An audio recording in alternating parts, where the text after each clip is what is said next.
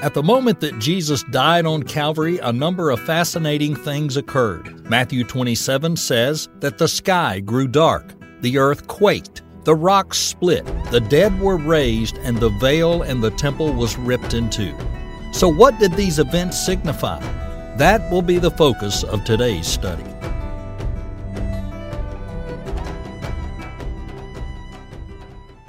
Over the past week or so, there was a stir in the national media. There was a journalist, and he uncovered audio of a major political figure in which this major political figure had made the statement that mankind is inherently evil. So this journalist uncovers this real scoop that there's this individual who comes from a Christian background, he's in public office, and he believes that mankind is inherently bad, inherently wicked, inherently depraved. And the idea that the journalist had was that this is an outrageous proposition. Outrageous that anyone could ever believe that. This is radical. This is an extreme position, was the context of this journalist's approach. Now, I don't pretend to know what the experience this journalist had had with Scripture, but I would wager that the individual who wrote this article has probably not encountered chapter 27 of Matthew. You see, the entire Bible talks about man's depravity. It's not hidden in the dust jacket. You don't have to flip to some annex and go, oh my, depraved? No. It's not like that. From one end to the other. Just look at Genesis 3 on through the rest of the book. You'll see that man is fallen, man is depraved, man is wicked. With that said, although you can find it across the whole of the book, you can find it with special clarity in chapter 27, when the very people that Jesus Christ, the Son of God, came to save and to heal and to encourage and to come alongside, slaughtered him. The most benevolent single figure ever to walk into their lives. And their reaction was what? To nail him to the tree, to nail him to the cross. In Matthew 27, we're reading about a man who for the past 26 chapters went from this place to that place, back to this place, healing, encouraging, teaching, praying over people, raising the dead, healing lepers, the blind, the whole lot of it. Anyone who approached him, anyone who so much as touched the hem of his garment was healed. This is a man of the greatest kindness and patience and benevolence this globe has ever seen. For 26 chapters, that's all he did, was go and teach and encourage and was kind and loving and so forth. And yet, in Matthew 27, at the culmination of those efforts, the very people he came to offer all this stuff to killed him. Man is evil. They slaughtered this individual and they hung him alongside thieves. Not only did they do that, but when they had the opportunity to release him, this kind, benevolent, forbearing Jesus, when they had the opportunity to release him, who did they insist be released instead?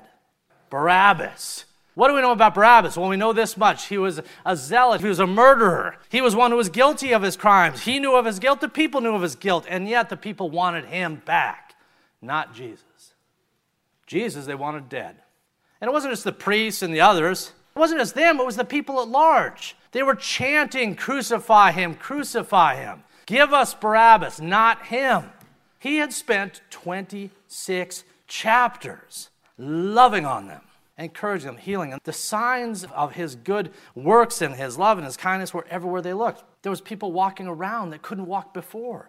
There was people walking around who had been dead not long before. And in spite of all this, they killed him. Those who say that man is morally neutral, that's not the testimony of the book. It's not the testimony of your own experience. Man is not morally neutral. We don't come into this world with this moral neutrality. We're not all sitting here with moral neutrality. When Jesus sees the globe, what does he see? He sees goats and sheep. How does one become a sheep? His own volition, not ours. But I know this much. Those who received him, those who heard his voice and followed him, something was different about them. They had in some way been changed, regenerated, born again. But those who remained dead in their sins and trespasses, they looked at him and they hated him. And they wanted him dead. In chapter 27, they got their wish. In chapter 27, Jesus has already been crucified by the time we get to today's verses. He's already there. He's on the cross. But that said, something was going to happen at high noon. Something was going to happen at noon, from noon to 3, that was going to be different than what had happened the hours previous. Something that would startle, shock, and amaze the onlookers. Let's consider what that is as we return to the text Let's look at verses 45 through 46 and then again work our way through. Verse 45. Now from the 6th hour until the 9th hour, there was darkness all over the land. In other words, a darkness came that wasn't there before. Jesus was still on the cross. The darkness hadn't been there previously, but now it had come. At noon, from the 6th hour until the 9th hour, there was darkness all over the land. And about the 9th hour, Jesus cried out with a loud voice, saying, Eli, Eli, lama sabachthani. That is, my God, why have you forsaken me?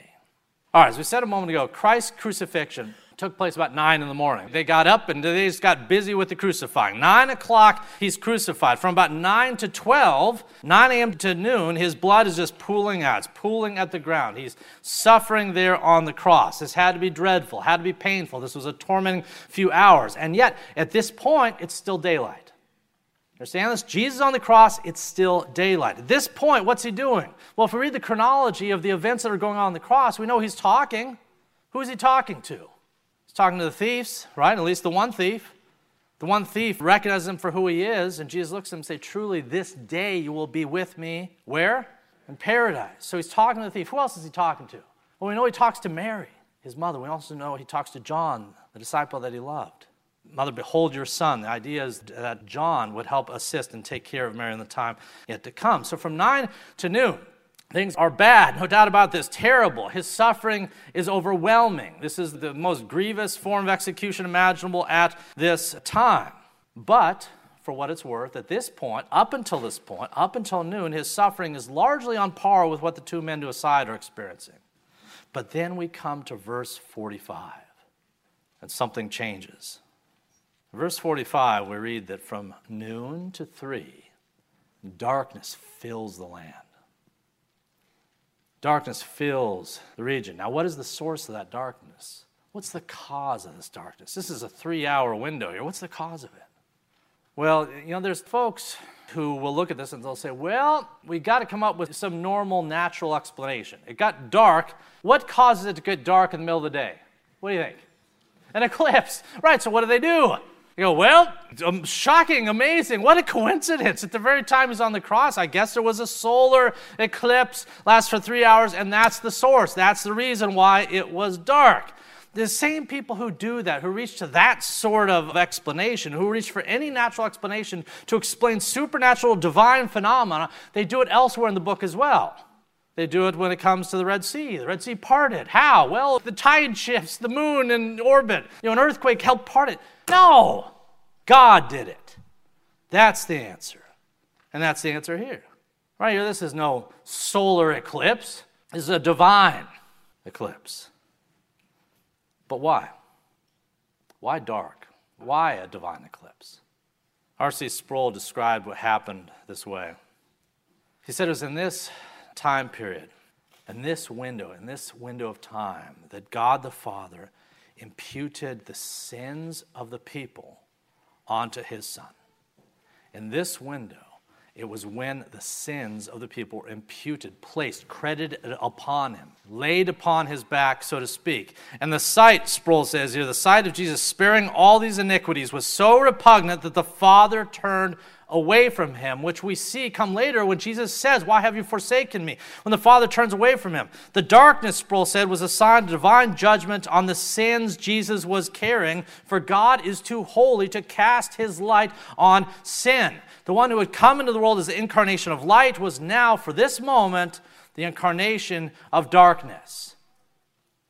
If that sounds strong, remember, it's the Bible that says this, he who knew no sin became sin for us at noon on Calvary.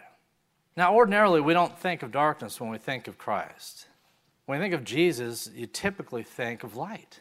What did Jesus say? He says, I'm the light of the world. When Jesus was born, which we'll talk about in a few weeks when, ironically, we get back to the incarnation, but when we talk about Christ's birth, what great sign was there? There was the star of heaven, the star of Bethlehem, the star that shone down. We see that at his birth, and yet here on the cross, the light is taken away. On the Mount of Transfiguration, what happened? Divine light broke through his clothes, his face, everything. Divine light that testified to the divinity within. This is the God of light. It's the Apostle John who would say, God is light, and in him is no darkness at all. And yet, darkness Why? Because he who knew no sin became sin for us. It is in this window of time, this window, that the very sins you committed yesterday were placed upon the one who saved you. This window of time on the cross. Imputation is a word we don't fully understand. We know he paid our debt. We sort of understand that. We talk about Christ saved me from my sins. He paid my debt. We understand that the word imputation, we sometimes will lose the plot with a little bit. Imputation simply means this. Our sins were credited and placed upon him as if he was the one who did them. Imputation, Isaiah 53. I've said it before. That Bible right there is open to Isaiah 53 every time I preach. Isaiah 53. Surely he has borne our griefs and carried our sorrows, yet we esteemed him stricken, smitten by God, afflicted. This is written 700 years before Jesus. Just to be clear, in case anyone in this room has not encountered this concept before, the words we're reading here from Isaiah 53 are 700 years before the resurrection, before the crucifixion. So surely he has borne our griefs, he has carried our sorrows, yet we esteemed him stricken, smitten by God, afflicted. But he was wounded for our transgressions. He was bruised for our iniquities. The chastisement for our peace was upon him, and by his stripes we are healed. All we like sheep have gone astray. We have turned everyone to his own way. And the Lord has laid on him the iniquity of us all. Imputation. The Lord has laid on him, on Christ, on Calvary, in the darkness, at noon, on the cross, has laid upon him, has imputed to him the sins you committed yesterday, sins you committed this morning. All the sins of his elect through all time came upon him at this moment. And in that moment, the Father turned his face away. 12 p.m., the wrath of God came down upon our Savior. At 12 p.m., separation occurred.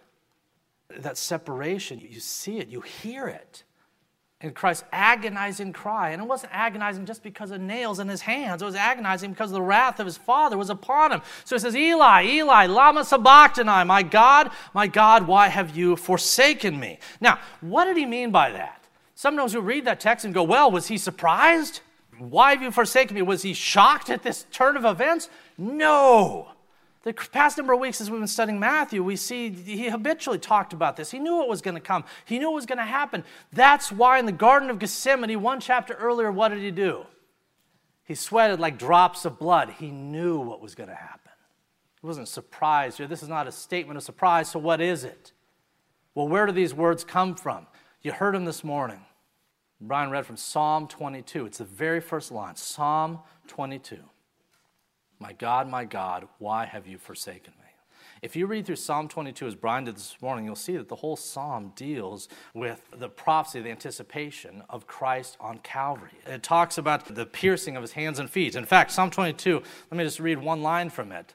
After opening up by saying, my God, why have you forsaken me? It later goes on to say, they pierced my hands, they pierced my feet, I can count all of my bones. They look at me and stare at me. They divide my garments among them, and for my clothing they cast lots. If I just read that verse on any block in the entire country, who would people say I'm talking about? Jesus. Because they know the story. Even if they don't all trust it, but they know the story. The Jews knew this passage. And on Calvary, just as he had anticipated every prophecy for the entire balance of his life here on earth, the entire balance of his incarnation, just as he fulfilled every prophecy, even with his dying breath, he's fulfilling yet another one. He goes back to this prophecy that anticipated the crucifixion, and he identifies himself as its fulfillment. With that said, we also have to recognize and appreciate to the degree we can that in that moment he was forsaken. It's not hyperbole. Separation is not strong enough a word. You can separate two people and stand them 5 feet away. What if you put a wall between them? Then it's different. But here's the thing. If for that time God the Father did not forsake the Son, then you know who he would have to forsake? Us. And yet for the joy set before him, which we read earlier, what did Jesus do? Even though he knew how terrible this was going to be, and he knew it, but it was for the joy set before him that he did this. Again, when you have troubles with esteem, when you look in the mirror and you don't like what you see, remember this, for the joy of taking you back to himself, he did this. All right, let's see what happens next, verses 47 through 49. Now, some of those who stood there, when they heard his words, they said, "This man is calling for Elijah." That's an interesting reaction. And immediately one of them ran and took a sponge and filled it with sour wine and put it on a reed and offered it to him to drink. And the rest said, "Let him alone. Let's see if Elijah will come to save him." All right, well, what is the deal with the references to Elijah here? One minute you're reading about Jesus and the crucifixion and the like, and all of a sudden Elijah. Why are these references to Elijah come up? Why did some of the Jews think that Jesus might have been calling for Elijah? Well, the Aramaic expression for my God, Eli, my God, Eli, Eli, it's similar enough to Elijah. Many commentators believe that it's possible that Jesus was misheard. So he says, "Eli, Eli," and maybe in the noise and all the other tumult that might have been going around them, did we hear him right? Is he calling for Elijah? I don't know. Is he calling for Elijah? Let's see if Elijah shows up. So that's possible. I'm not sure that's what happened, though. The reason I'm not sure that that's the case, that he was simply misheard, though, is because in verse 45 it says what? It says he cried out with a loud voice. You remember, the whole process of crucifixion is intended to really take the air from your body. You die by asphyxiation as much as by anything else. Your energy drains out, your blood pools out, the air leaves your lungs. And in this moment, for this statement, Jesus cries out, "Eli, Eli, lama sabachthani." The level with which he cried it out does not really leave open to interpretation the possibility he was misheard. And at least some people heard it because it got recorded properly. Whatever the case, the Jews were apt to misunderstanding. How many times have they misunderstood Jesus across the past 26 chapters? Oh, I don't know, just about every chapter throughout. They were apt to misunderstand him, so why not one more time? Why not one more time? They didn't understand or get anything else he had said up to this point. All the warnings and admonitions, all the things he'd been saying, they'd tuned the deaf ear to it the whole time. They had rejected the testimony of their own eyes. When miracles had happened right in front of them, they'd rejected it.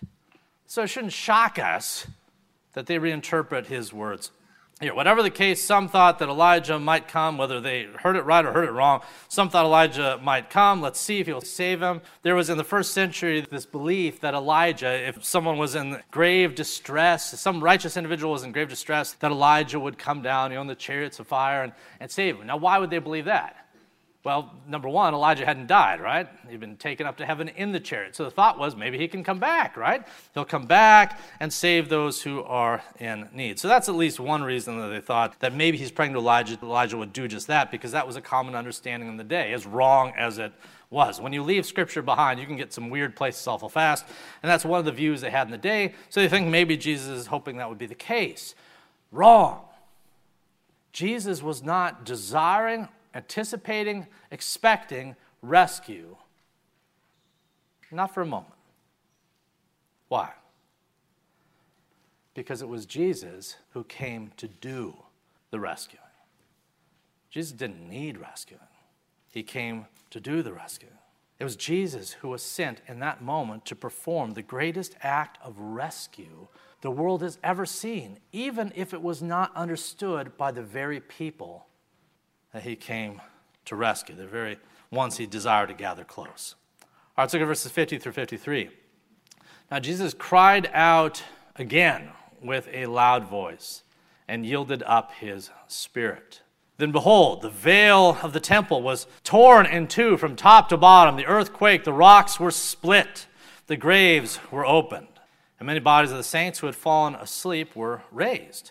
And coming out of the graves after his resurrection, they went into the holy city and appeared to many. All right. Verse 50, you get one more cry out. Jesus cries out again before dying, and Matthew does not record explicitly what his words were at this interval. However, we have other gospel records that do. Other gospel records that do tell us. And there's two specific things that we see occurring at the very end of Christ's time on the cross.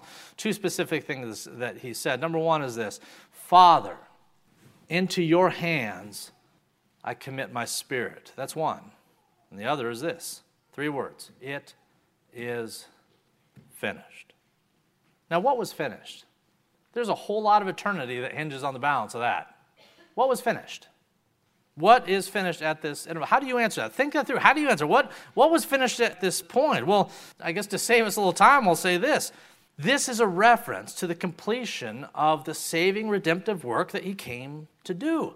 As we said before, he didn't come into this globe just to do the healings and miracles. I mean, he did them, but that was not his mission. The Father and the Spirit and the Son didn't send the Son to go do some wonderful miracles and heal some people while you're there. Now, he did those things, but that was not his mission. So what was? What was finished? What was complete at this interval? What was his whole work? Well, his whole work was the cross. If all you had was chapters 1 through 26 and you never had chapter 27, then you and I are dead in our sins and we have no future. But we do have 27. We have the work that he came to do, the sacrifice, the atonement for our sins, without which we have no hope and no future. In Mark 10, Jesus told the disciples, he said that his work was to give his life as a ransom for many. In John 12, with the cross immediately in his future, Jesus said this. He says, my soul is troubled, but what shall I say? Father, save me from this hour? It's for this purpose that I have come to this hour. You see that?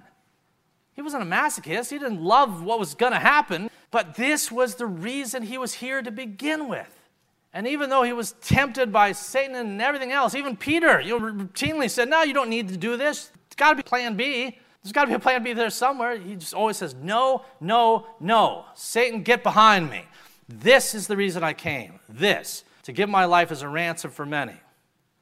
I came for this hour. Of all the thousands and thousands of hours of ministry Jesus had performed up to this time, this is the hour on which your future hinges. All the work that he did, all of his ministry finds its culmination when he takes our sins on Calvary, pays the debt that we owe. And when the payment is done, he says, it is finished, and he dies. Now what happened next? Well, verses 51 through 53 say that a lot of things happen next, or at least a number of interesting things. Now, the first one may be the most significant of all of them. Apparently, at this time, at this moment, in the temple down around the corner, around the bend, in the temple in Jerusalem, the veil, the 60-foot high, 4-inch thick curtain that not a speck of light can pass through, it's that thick, is ripped in two. From where? From the top. Not from the bottom, but from the top. Now, why was the veil there to begin with? In order to care about this ripping of a veil, ordinarily we wouldn't care at all. It's a piece of fabric, right? Why should we care about this? Well, what did the veil represent? What did the veil represent? Where was it placed? It was placed in the temple, but just not at any place in the temple. The veil, the curtain, was placed in front of the Holy of Holies. What was behind the Holy of Holies? God, the presence of God. This is historically where the presence of God had been, within the temple behind the curtain. So the curtain itself, the veil, represented what? It represented separation. Ever as assuredly as if there was a wall between the two halves of this congregation. A wall that went up 60 feet in the sky, a wall that light cannot penetrate, that your voices can't be heard through. This curtain, this veil, was a wall of separation between God and man. And yet, what happened when Jesus died? It was ripped in two. What does that mean? It means you now have access to something you otherwise would not have access to. God. You see, think of the garden. What happened in the garden? Initially, mankind was able to dwell with their God. Right? Adam and Eve, they walked and talked with God in the cool of the afternoon. The Creator and the created were able to be together. Then what did they do? They partook of the fruit of the one tree they told not to eat. They broke the one law God told them not to break. Sin entered in. Through sin came death. And were they permitted to stay in the garden? No. They were evicted. Everybody out of the pool. They're evicted from the garden. But then what did God do to make sure there would be no re-entry? What did he place at the fringe of the garden? The cherubim, the flaming sword.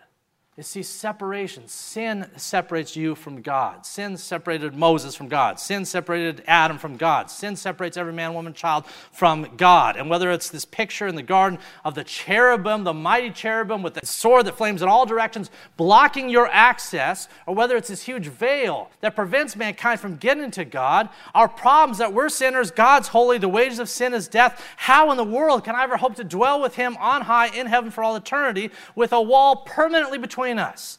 I can't and you can't. So what had to happen?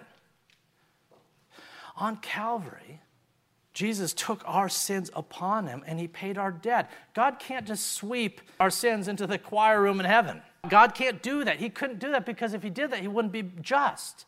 A good judge down at the courthouse doesn't fail to do his work just because he's kind and loving. If a judge down the courthouse was letting murderers and the like go scot-free, what would we think about that judge? He'd say, I'm kind, I'm loving, right? And we'd say, you're not just. You've abdicated your responsibilities. Well, in the same way, God had to fulfill his responsibilities, and he has to pour out judgment against those whom judgment is due. And if this is true of just one sin in the garden, eating a piece of fruit, then think of all the things you and I have done across the course of our lives. What have we earned up? Judgment upon judgment. But on Calvary, all the things that you've done were lifted from you, even if you knew it not, and placed upon him in a real sense, and then paid for in a real sense. Your payment is complete, and because your payment is complete, you are now innocent in his sight and righteous. And now, you know what? There is no wall at all. You are now free to approach your God, not only to approach him, but to approach him boldly. That's what Hebrews says. Hebrews says we can now come to the throne boldly. The Jews had no context for that at all because all they ever saw was the veil. You know, the priest maybe goes in and maybe he comes out. Through Christ's death, the entire veil is ripped asunder. You now have a path, not only to heaven, but a path to the God who has made you. And it's not because you earn your way into his good pleasure, as so many of the Jews were trying to do then and are trying to do now. It's because you have faith in the one who died on the cross, in his work and in his sacrifice. And you say that when it is finished, when Christ said it is finished, it means that your sins have been paid for in full stop. And there's nothing you can add to it by doing something good tomorrow, even though we should do something good tomorrow because we love him. With that said, in these verses, in verses 51 through 53, this veil is rent in two. We now have access to the Father that we otherwise would not have. Now, what else happened in verses 51 through 53?